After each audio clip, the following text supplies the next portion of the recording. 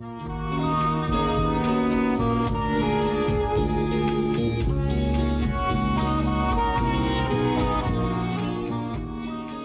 Ratcliffe here with Reducing Crime, a podcast featuring influential thinkers in the police service and leading crime and policing researchers. Dr. Renee Mitchell is a sergeant in the Sacramento Police Department, California, and a co-founder and current president of the American Society of Evidence-Based Policing. In our wide-ranging chat, we explore the myriad ways research can help 21st century policing. Find out more in this episode at reducingcrime.com and on Twitter at _reducingcrime.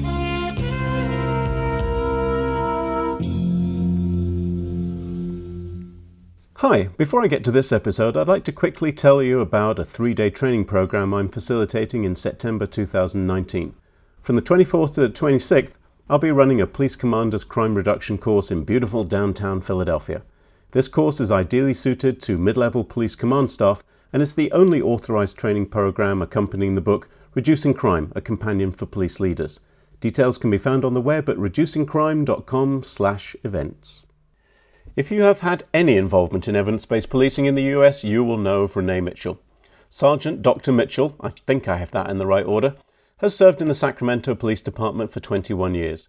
Dr. Mitchell has been a Fulbright Police Research Fellow, is a co-founder of the American Society of Evidence-Based Policing, a National Police Foundation Fellow, a Better Gov Fellow, a member of the George Mason Evidence-Based Policing Hall of Fame, and a visiting scholar at the University of Cambridge. Sergeant Mitchell holds multiple academic qualifications, culminating in a PhD in criminology from the University of Cambridge. She recently co-edited a book with Dr. Laura Huey, Evidence-Based Policing, An Introduction. Active in knowledge transfer, Renee has 2 popular TEDx talks advocating for evidence-based policing. I caught up with her at the 2019 American Society of Evidence-Based Policing Conference in Cincinnati. I managed to pry the Society's president away for a few moments to talk about medicine, aviation, eminence-based policing, police-involved shootings, field training officers, and who was the first paid-up member of the American Society of Evidence-Based Policing. I'll give you a clue. It's a bloke with the perfect face for podcasts. What do you want me to say? More stuff? Say more stuff. Say more stuff. I'll say more stuff. What it's like to run a conference. Jesus Christ, if my life without Jim Bierman, I would have just been a fat, dumb, happy cop. Well, we all say the same thing about, what would our life be without Jim Bierman? But he started something, didn't he? Yeah, him and Larry Sherman, and David Weisberg, and all those guys. I kind of group you guys all together, but... And then he suckered you into... Running a conference. Yeah. And now here we are in Cincinnati with... How many people we got here? About 250. 250? Mm-hmm. 3rd year of the American Society of Evidence-Based Policing Conference. That's right. Are we beginning? Yeah, good a time as any. Okay. I don't do like a formal kind of open thing anyway, and just kind of... Because that always feels weird. Bierman's got a lot to answer for. Hasn't he? He does. Actually, I gave him a present once. And just when this is picking up, he goes and retires. I know. So, I always give books as gifts. So I gave him a book. I don't remember what book it was, but my card inside just basically said, "It's all your fault." That seems entirely appropriate. That's all it said. It said, "Dear Jim, it's all your fault. Renee." And he knew exactly, I didn't even need to explain. He knew exactly what I was talking about. It's been a trip. It has. A long road. Where did it start for you? Well, it started with Jim Bierman. I was sent to a conference on the recruiting pipeline. So at the time, I was the sergeant over school resource officers and the magnet school officers. And I was on maternity leave, and I had a new lieutenant and a new captain. And they said, well, we don't know anything about this stuff. And there's this conference about recruitment, getting kids in early to become police officers. Okay. And while I was there, everybody made plans to go to dinner. But I was going to be late to dinner, so I actually asked a group of the people, I'm like, hey, because you know how you make new friends at a conference? Well, nobody makes friends at a conference like you do. Well, that's true. You kind of bounce around absolutely everybody. It's impressive. Yes, so I do, but I had already kind of gotten a group, so I'm like, hey, save me a space at dinner because I'm going to come late. Well, I ended up sitting next to Jim Bierman. So he had noticed that I was going to do a Fulbright over in the UK with the London Metropolitan Police Service. And this is why I do believe in fate and the universe, because... Very zen. Yes. When I had applied for the Fulbright, I was not pregnant, but when I was accepted into the program, when I opened the letter to say that I was accepted into the program, It was a Friday, and I was basically going to be induced for labor on that very Monday. I thought we were heading for an immaculate conception kind of story at this point. I think I've met your kids. And Well, they'd say maybe they were, born by the devil's spawn, but no, I'm kidding. I love my children. But I'm totally leaving that in the edit. Yeah, It'll be out there. Yeah. Do it. I love my kids. So I had to call the Fulbright Commission and say, hey, I didn't have a baby when I applied, and now I do. Do you mind if I go in January? So had I not been pregnant with a baby and gotten this Fulbright, I would have never met Jim. I would have actually been working with the London Metropolitan Police Service. So he found out I was doing the Fulbright, and he said, hey, I have this friend named Larry Sherman who runs this program in Cambridge. How would you like Cambridge to be your host institution? And I was like, hell yeah. I mean, like, who wouldn't want Cambridge attached to them? I think 1 or 2 people have heard of that university. Yeah, 1 or 2. So he, just met me that night, and, we talked, and by the end of the night, he's like, yeah, I'll write a letter to my friend Larry, and I'll get you over there. So while I did my Fulbright with the London Met, I took off 2 weeks in there, and I attended Larry Sherman's master's program at Cambridge that he's been running for a long time now, as you know, because you go over there and speak and teach and mentor the students. I wander around. It's mainly to go and have a drink in the Eagle. Right, or the Granta. Mm-hmm. So I went over for the 2 weeks and just sat in on the courses. And I actually didn't really have a full understanding of what the program was, because I didn't go to the dinners and I didn't wear the Harry Potter gown. But I met Larry and I got a good understanding of evidence-based policing and what it was. So I started reading everything on evidence-based policing and went back to work advocating for research, trying to find research partners. So this is a very long story, but Larry brought me down to ASC in 2010. So I spoke there, and then they were like, yeah, there's all these other presentations. And I knew David Weisberg from talking to Jim, so I went to his session. And at the end of it, I approached David, and I was like, hi, I'm Renee Mitchell. And he's like, I know who you are. And I'm like, how do you? He's like, I saw you present for Larry. There you go. See, that's the problem. Once you meet Larry, there's very few people can track the exact moment they committed sort of career suicide. And it's like, when you met Larry Sherman, you got sucked into the dark side. You should have taken the blue pill. I should have taken the blue pill. Stayed in the Matrix. I know. Ignorance is bliss. However many months later, I became the sergeant of crime analysis. And so once I became the crime analysis sergeant, so I called David and I say, hey, I'm the crime analyst sergeant. What should I do? And so he says, what about doing a hotspot study? I said, well, that sounds like fun. So from my 2 weeks in Cambridge and kind of having a basic understanding, and I read a lot of research and randomized controlled trials, I ran my own study with the mentorship of David and Cynthia Lum and Chris Coper. Which became the Sacramento Hotspots experiment. Yes. It seems as if to make that happen, a lot of stars had to get in alignment. We're never going to sustain American Society of Evidence-Based Policing or evidence-based policing generally if the requirements to get there are you have to meet Larry Sherman, you have to know David Weisberg, it's like take the 2 biggest names in the field on the planet. And yeah, you have to be on first name terms with those guys, otherwise we can't get things going. We have to be able to move beyond that. But it's fascinating that that's what got you involved. Right. But how do we go from there to a couple of years down the line where now there's hundreds of people here in Cincinnati of all places for the American Society of Evidence-Based Policing? Well, that had to do with Jim Bierman also. So really, ultimately, like I said... He's to blame. He's to blame. So I was talking to 2 separate friends that were involved, getting involved in learning about police research, and they would use me as their person to talk to. And they wanted to set up an appointment so we could talk once a month or every couple weeks because they didn't have anybody else in their agency to really talk to about it. Which is a bitter indictment of 21st century policing if you think about it. Yeah, because we should know what the research says. Or we should at least be able to discuss it and figure there's a few other folk around in our agency who want to talk about research and science and learning and moving the profession forward. Well, and I didn't even know it existed. So when I prided myself on being a well-educated police officer. So I was surprised, and this is going to sound maybe arrogant, but I was surprised that I didn't know any of this stuff. And that was 12 years into my career when I met Jim. So for me, I think there's lots of cops out there that have no idea that police research exists. Right, so you have more than a decade in the job, you figure your experience, you know what you're doing. Right. And then suddenly there's this whole world of research and evidence and knowledge that would say, no, we know whether that stuff works or not. Right. And why have I not been told that? And that's either an indictment of police training education, or it's probably equally or worse an indictment of academia and our inability to reach out to practitioners. Right, which is what ASCBP is all about, is trying to bridge the gap between the two. It was my two friends that I kind of got this sense of, like, if you're on the East Coast telling me that you don't have anybody to talk to, and you're on the West Coast telling me you don't have anybody to talk to about research and policing, and now you both want to use me as like your intellectual fulfillment once a month or whatever, then we should get together. I'm like, there's got to be more people. My one friend said, well, why don't you call Jim Bierman? Because Jim was now no longer the chief of Redlands. He'd become the president of the now National Police Foundation. And Jim said, well, what about if you just start the American Society of Evidence-Based Policing? So I said, okay, I'll do that. There you go. There was your mistake. Yeah. Volunteering. You weren't even voluntold. That volunteering to get involved in things is hugely important, because you can sit in the periphery or you might come to the conference, but once you actually get deep into the weeds of this stuff, right, it opens a door and you just step into, one of those Men in Black hole universes that opens up. My analogy I use is it's like Alice in Wonderland.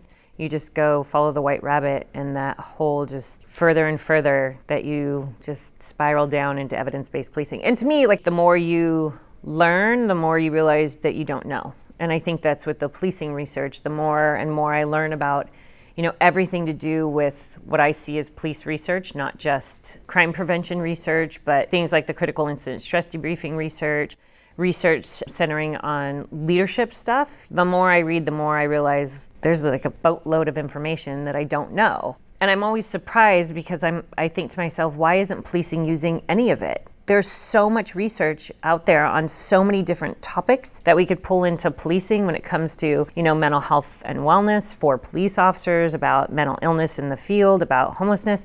It's not just police research. There's other areas of research, psychology and sociology, even the medical field, that have done research that we should be applying. And I think it's also important to point out that it's not just about crime prevention either. Right. Well, even there's the critical incident stress debriefing, which most agencies use after an officer's experienced a critical incident. There's a lot of research that shows that that's not the most effective tool, but we continue to use it. But I don't know that they know that information. So when I go teach about evidence-based policing and I bring up the research surrounding critical incident stress debriefing, most executive managers are really surprised.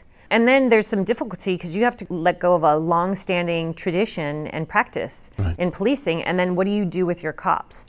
Well, and it also, I think, has additional concerns that probably make it even harder to adopt that, which is, as I understand, some of the approaches not just don't work, but can actually be detrimental. Right. And that's incredibly difficult because we all like to think in policing that we're well-meaning. Yes. I can live with the fact that I may not be as effective as I hope I am, but at least I'm not doing any harm. And now here's evidence that when an officer is at their most stressed and needs the most effective help and care, the critical incident stress debriefing literature is suggesting that some of this is actually harmful, isn't it? Right. And those are the things to me that, like, why I'm such an advocate for evidence-based policing is because when I started to reach out to academics in the psychology field about CISD, there was quite a few of them that were like, you're still doing what? Like in one email I got... I've seen police stations that are still using carbon paper. Okay. Right.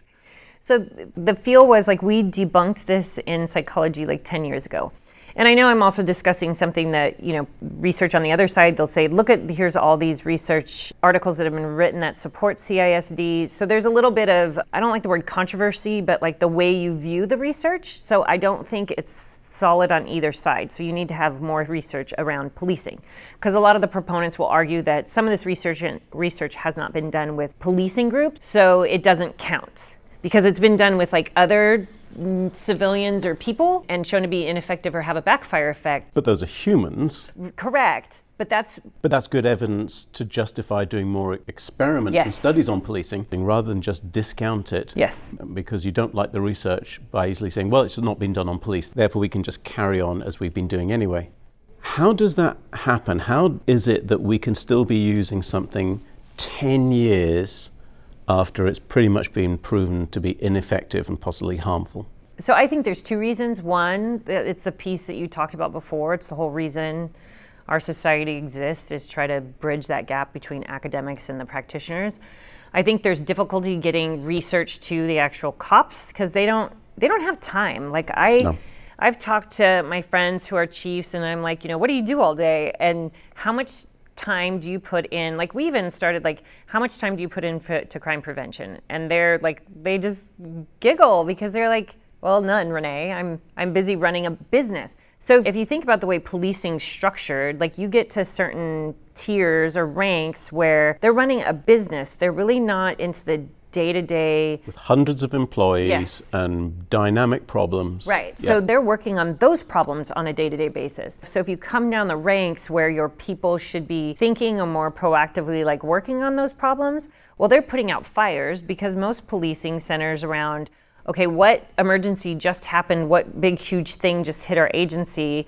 I have a friend of mine that calls it like the make it stop policing, like, just make it stop. Like, whatever that thing is that's happening into our police agency, just make it stop. Make it go away so I can deal with the Right. next drama. And then they go on to the next thing. So as an industry, we're not really good at long-term planning.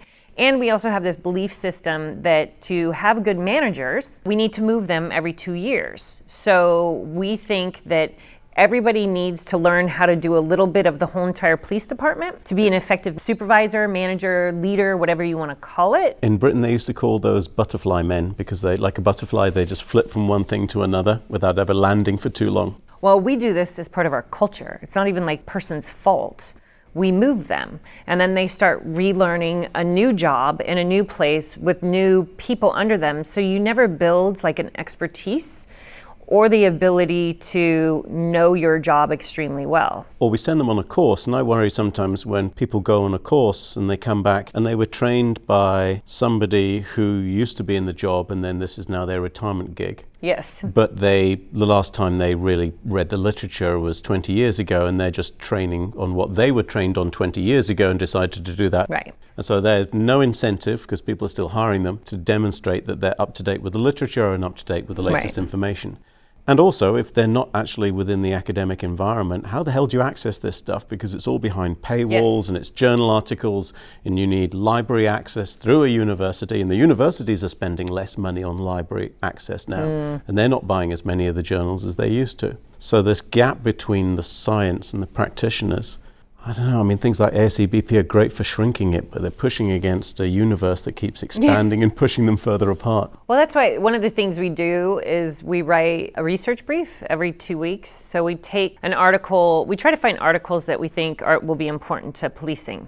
And then we have a couple writers that write a 2-page brief from that article. And then we try to send it to at least one author that was on the original article for accuracy, because we know that we're translating the research. So sometimes we might explain something a little too broad or a little too narrow. So the academics have been so far very generous. They'll just do like a track change for me, because I'm like, please don't explain to me what you want, just track change it. So you do the initial translation into what you think is appropriate, and then you get a bit of fine-tuning from the academic that was part of the original study. Yes. That sounds a great way to do things, because there's not a lot of incentive for academics to do that. And also there's not a lot of skills training for academics to understand how to do that. Academics on the whole are pretty awful at communicating with practitioners. Right. None of them are longer than 2 pages. And then we have takeaways at the bottom. And like I said, the academics have been great with going back through and like track changing for us. And it's always those adjustments that I find. Like either we spoke too broadly or too narrowly, or we kind of didn't quite get the gist of like some little nuance in the research, that they'll go in and they'll add a sentence. And just tweak it for you. Yes. And so those come out every 2 weeks. But like I said, I go beyond just policing. So for example, when I said about the research and crime and everything else beyond policing, there's a doctor that I reach out to who I love. I'm probably going to butcher his name. It's Riedelmeyer. And he is a researcher that works in the ER. So he's actually done a lot of research about what he sees in the ER. So one of his studies that kind of turned me onto his work was he did this concierge service for the homeless population. And he wanted to see if there was different treatment of the homeless population when they came in to visit the ER, if they would have different outcomes. So is this instead of just doing the absolute minimum because Yes. you know that they can't afford the services, therefore the hospital, which is often paying for it directly, kind of says give them the absolute minimum service. He's taking the opposite response, is no, let's actually treat this person with a more effective, fuller treatment and see if that actually reduces their return time to the hospital? Yeah. So, and that was the idea. And I think this is a lot of times when people make assumptions about our practices or our policies, they always think, well, this is best practice, which I did air quotes because I hate the term best practice, because in policing it means I just went to another police agency, I saw what they did, now we're doing it here. It's not founded on anything. Or I have an opinion and I have so much rank that nobody's going to call me on it. That's eminence-based policing. Eminence-based policing, yes. So his was kind of the same idea, is here's our typical practice that we normally do. I wonder if there was a different way of treating them, if we'd get different outcomes. So he did a randomized control trial. So half of them got their regular, like how they typically treat their homeless population, and half got this concierge service where somebody was assigned to them and kind of walked them through the process, like gave them something to eat, really listened to what was going on. The treatment group actually used less services over the next 6 months. I can't remember how long he ran the study, but they were less expensive. Because the assumption was, well, like most people, if you give them like better treatment, better service, then they'll come back more. But his study was really counterintuitive, because he felt, and like in the theory discussion section, was because we're meeting their needs and like we're really listening and caring for them, they don't need to come back as often. So now it's costing us less money. Well, it just goes to show with that homeless study that there isn't as much sort of moral consensus and received wisdom as we think there is. Mm-hmm. Everybody has an opinion of, oh, there's no way that'll work, right, because the homeless will just come in and abuse that service. Right. And I think that's one of the problems that we run into in policing, which is that there's no point doing that because I just know that is not going to work. Yes. We've never done it before.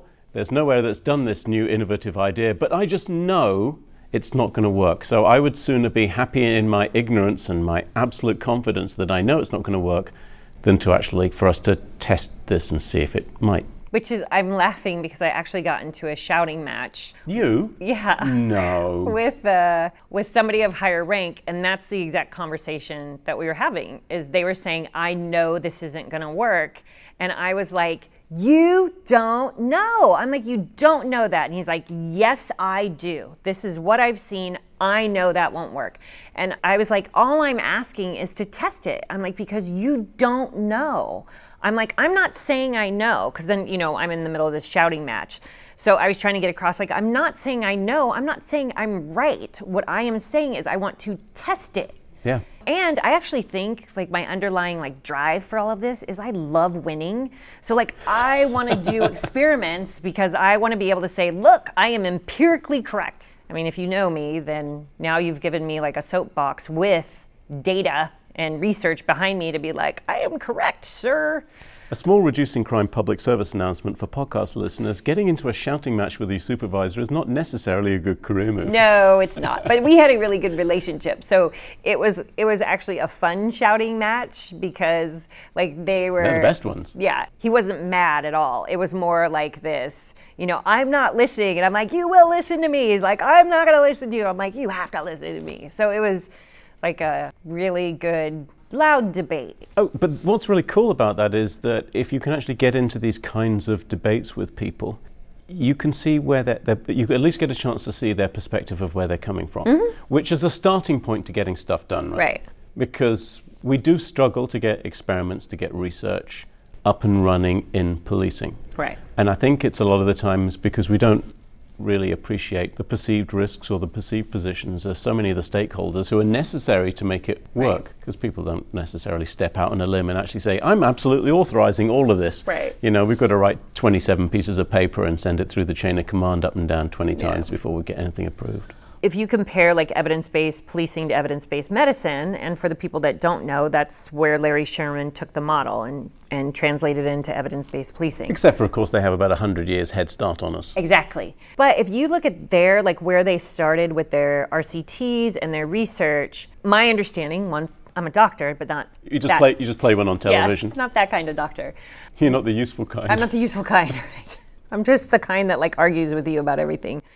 Is they talk about how medicine wasn't really listening either. So the doctors were, to me, a lot like our cops.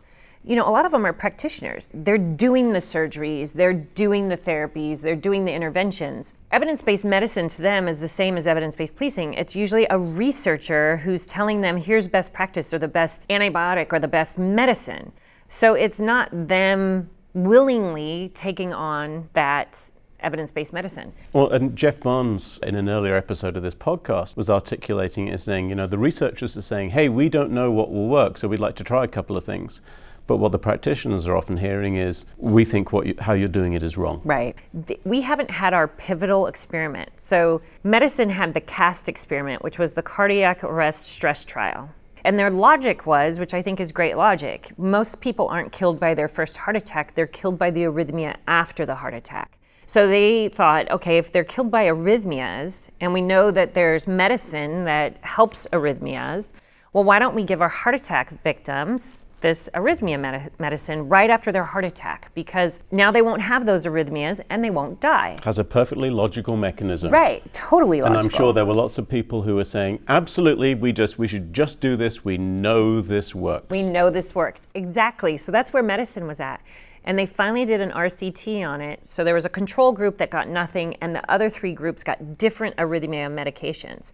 They actually came to a halt after 6 months of running the study because they realized they were killing off the treatment group at a greater rate, at such a high rate that they said, oh my God, we can't ethically run this study anymore. It was so great that they thought, holy shit, we can't do this anymore. Absolutely contrary to everybody's expectations. Right. So that was their pivotal study to get more doctors on board with evidence-based medicine, because it sounded, just like you said, it sounded so logical, it made so much sense, and so many doctors were like, we know this works, why would we test it?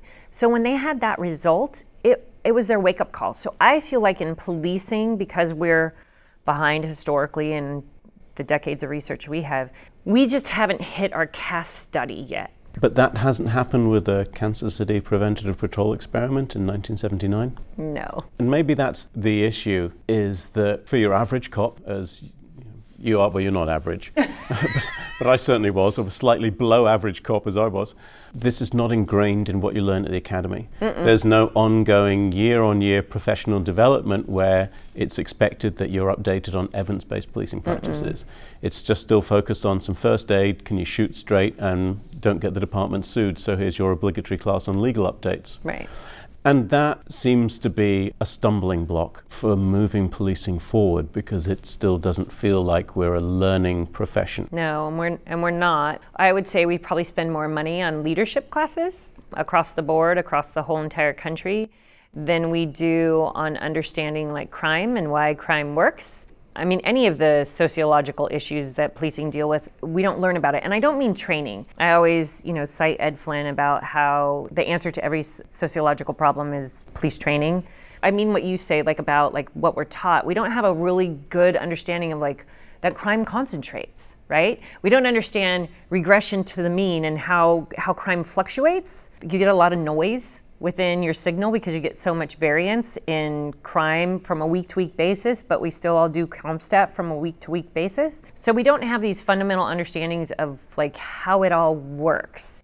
So I think it's flawed in the way we teach, because we just teach you, just like you said, the way you were trained too, it's, do you know these laws? Do you know how to be safe? Do you know how not to kill anybody with your car? And then do you know how to shoot well enough that we could put you on the street? A lot of those things center around, which you mentioned, was liability. But I wonder, as we learn more about police research and evidence-based policing, there's going to be a day where somebody's going to sue because a police department didn't engage in an evidence-based practice. Yes. Because I think it's going to be an ethical issue, and spending taxpayers' monies and all these things that we are responsible for as police departments, where if you have outdated policies or outdated practices, that somebody someday is going to say, hey, you engaged in this thing, you caused some harm, and there's actually research that shows you should have never been doing that in the first place. Or it will drive research that will help inform those practices. Or that. I chatted to Rob Breener about one of the challenges is how much insurance companies have helped move some fields forward. Oh, yeah.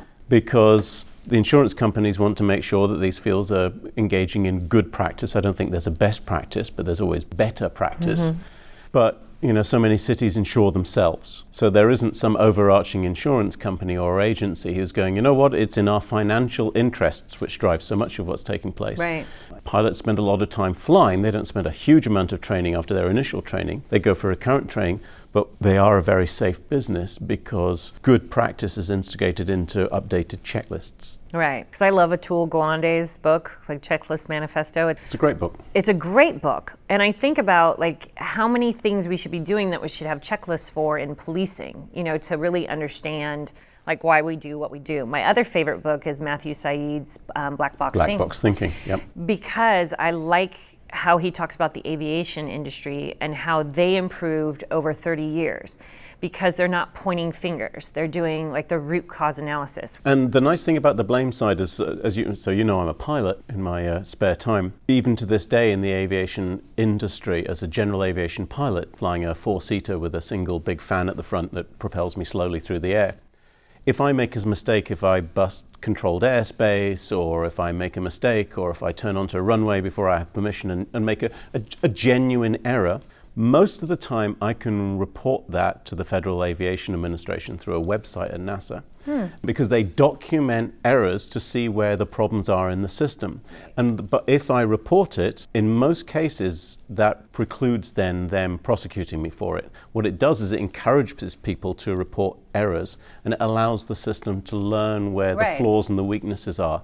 And we almost have the reverse. We have systems in policing that are designed to resist learning from mistakes. Right. And they talk about policing all the time, that we'll circle the wagons, when we get criticized or whatever. To me, it's because the way the whole system's built that you get this blame game, so everybody locks down. So nobody's really looking at how do we learn from this holistically. Like if we approached it like the FAA and went into every officer involved shooting and had like a federal agency that went in to just examine the root cause analysis, like why this occurred, if somebody intended to harm somebody, okay, that's different. Then you do point blame. You're basically like, you're a bad apple. If somebody didn't... And there are a few in policing. Right. But if it's unintentional, like you said, like you make an honest mistake. Split-second decision making. Right. Then you don't shift to blame, you shift to what is it organizationally? What is it in police culture? What is it in the training? Like, what are the mechanisms that set this up for a failure, in a sense? But we don't have anything that really gathers the data. I know, the Washington Post wants all officer-involved shootings. You're just gathering statistics that don't really give you a lot of information about how to fix a system that is fundamentally going to, every year, shoot a certain amount of people. Mm-hmm. It just is. And not just shooting, but we seem to be running at around 1,000 people killed a year by police officers in the United States. Right. Most of which seem to be lawful shoots. Right. They're not lawful but awful. But there are going to be a small subset of those that are optimal for being designed out of the system, if we could look at it in a critical way that wasn't blame-oriented but was learning-oriented. Right. No, and I think if we shifted to a whole learning-oriented, because even the way we do, field training, it's not really like a learning environment. It's an experience environment. Yes, and it changes by your FTO. We might have an FTO that's very good at explaining things and very good at getting people up to speed. You might have an FTO that shouts at you all the time, and that's their mode of trying to get you to learn. And we also don't know with field training officers how to identify good ones. Mm-mm. We have no knowledge or science on what makes a good field training officer. Well, and a lot of it we go on intuition. Like if you were a good cop, and then you've got to look at, okay, what's your definition of a good cop? So are you proactive out in the field? Nowadays it might be how much community engagement are you doing? So are you reading to second graders, during one shift during your week? Or are you stopping at your businesses to shake hands? All of those things doesn't necessarily make a good training officer. I've heard it before, with the, coaching in the NFL. A lot of times, you have somebody switch from being a player to a coach, and there's failures there because they don't know how to switch from I'm in the game and I'm playing the game and I'm a really good quarterback to now I have to take people and coach them and teach them how to do things better It's a total different skill set. People who are good at rowing as opposed to people who are good at steering. Right. So I think that shows the value of something like the American Society of Evidence-Based Policing. Because just in terms of the topics that we've covered during the course of this chat, the whole wealth of areas that are open to being discussed and to being evaluated. What advice have you got for police officers who want to know a little bit more about it? Other than, of course, joining the American Society of Evidence-Based Policing, and there's a website that people can go along and sign up to, and it costs next to nothing. A year's membership that gets you all of this for $40 a year. Bargain. We're cheap. Absolutely. And who was the very first member of the American Society of Evidence-Based Policing? That would be Dr. Jerry Ratcliffe. Membership number 1, yep. That's right. We were going to make you a t-shirt. One of these days we will. Put a number 1 on your back. So sign up, everybody. But there's somebody listening to this that want to do more, they want to learn more, they've got an area of interest. So I think you just need to reach out to your academics and know who's in the field. So the American Society of Criminology, has their whole list of all the academics that are there. I think. But it's only a subset of those are actually useful for a police department. True. So there are a lot of oxygen thieves out there stealing it from other people who could use it better, and especially in criminology.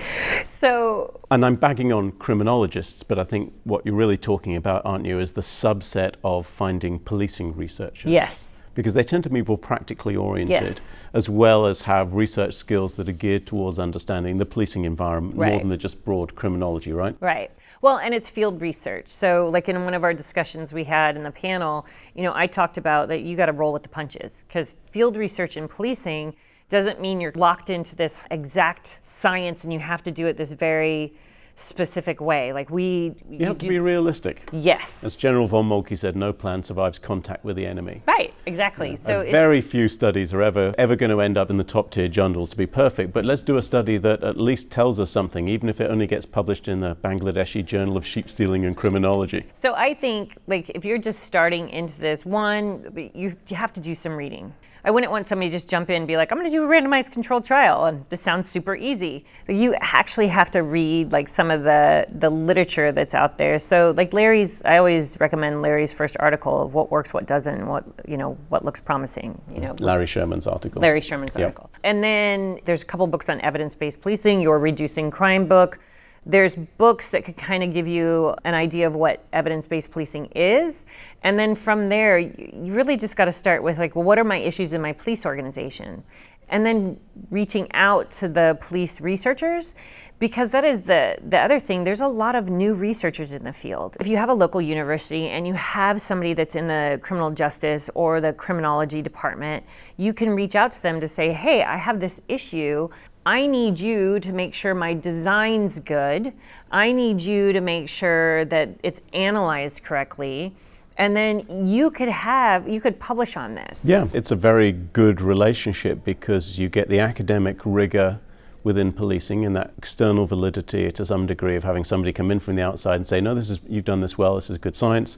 And the academic researcher gets their article in the Bangladeshi Journal of Sheep Stealing and Criminology. And we don't want to abuse the academics either, because we don't want them just expectation. They're fine with that, don't worry about it. Well, I don't want the expectation of every academic's just going to work for free for a police department for a journal article. So to me, it's a give and take. You have people over the course of my career have helped me with my research without, our department paying them for their time. And they're getting the journal articles out of it. But to me, the reciprocal part of that is you try to find grant funding so that way you can pay your academic, or at least just start a relationship and see where it takes you in terms of how much you can both commit to doing these kind of projects. And maybe one day turn up and give a co-presentation, because this is one of the few conferences where you have practitioners and academics presenting together on what they've done together, which I think is one of the really special things about the societies of evidence-based policing. You've got them in Australia and New Zealand and the UK, here in the United States and Canada. So you've got these societies all over the place with new ones cropping up as well. So maybe that's a good way to wrap this up, with the advice being, get interested, think about different questions in policing, think about joining your local society of evidence-based policing in whatever country you're in, and start engaging with other people so you're not alone in your agency, but there are other people out there, police practitioners, police officers, researchers who are interested in policing, all working together, all trying to advance the science, the knowledge, the business, and to some degree the craft of policing. And Renee, I think we owe you a bit of a debt of gratitude here in the US for spearheading this and doing all the damn admin. Yeah, well, thank you. I appreciate that.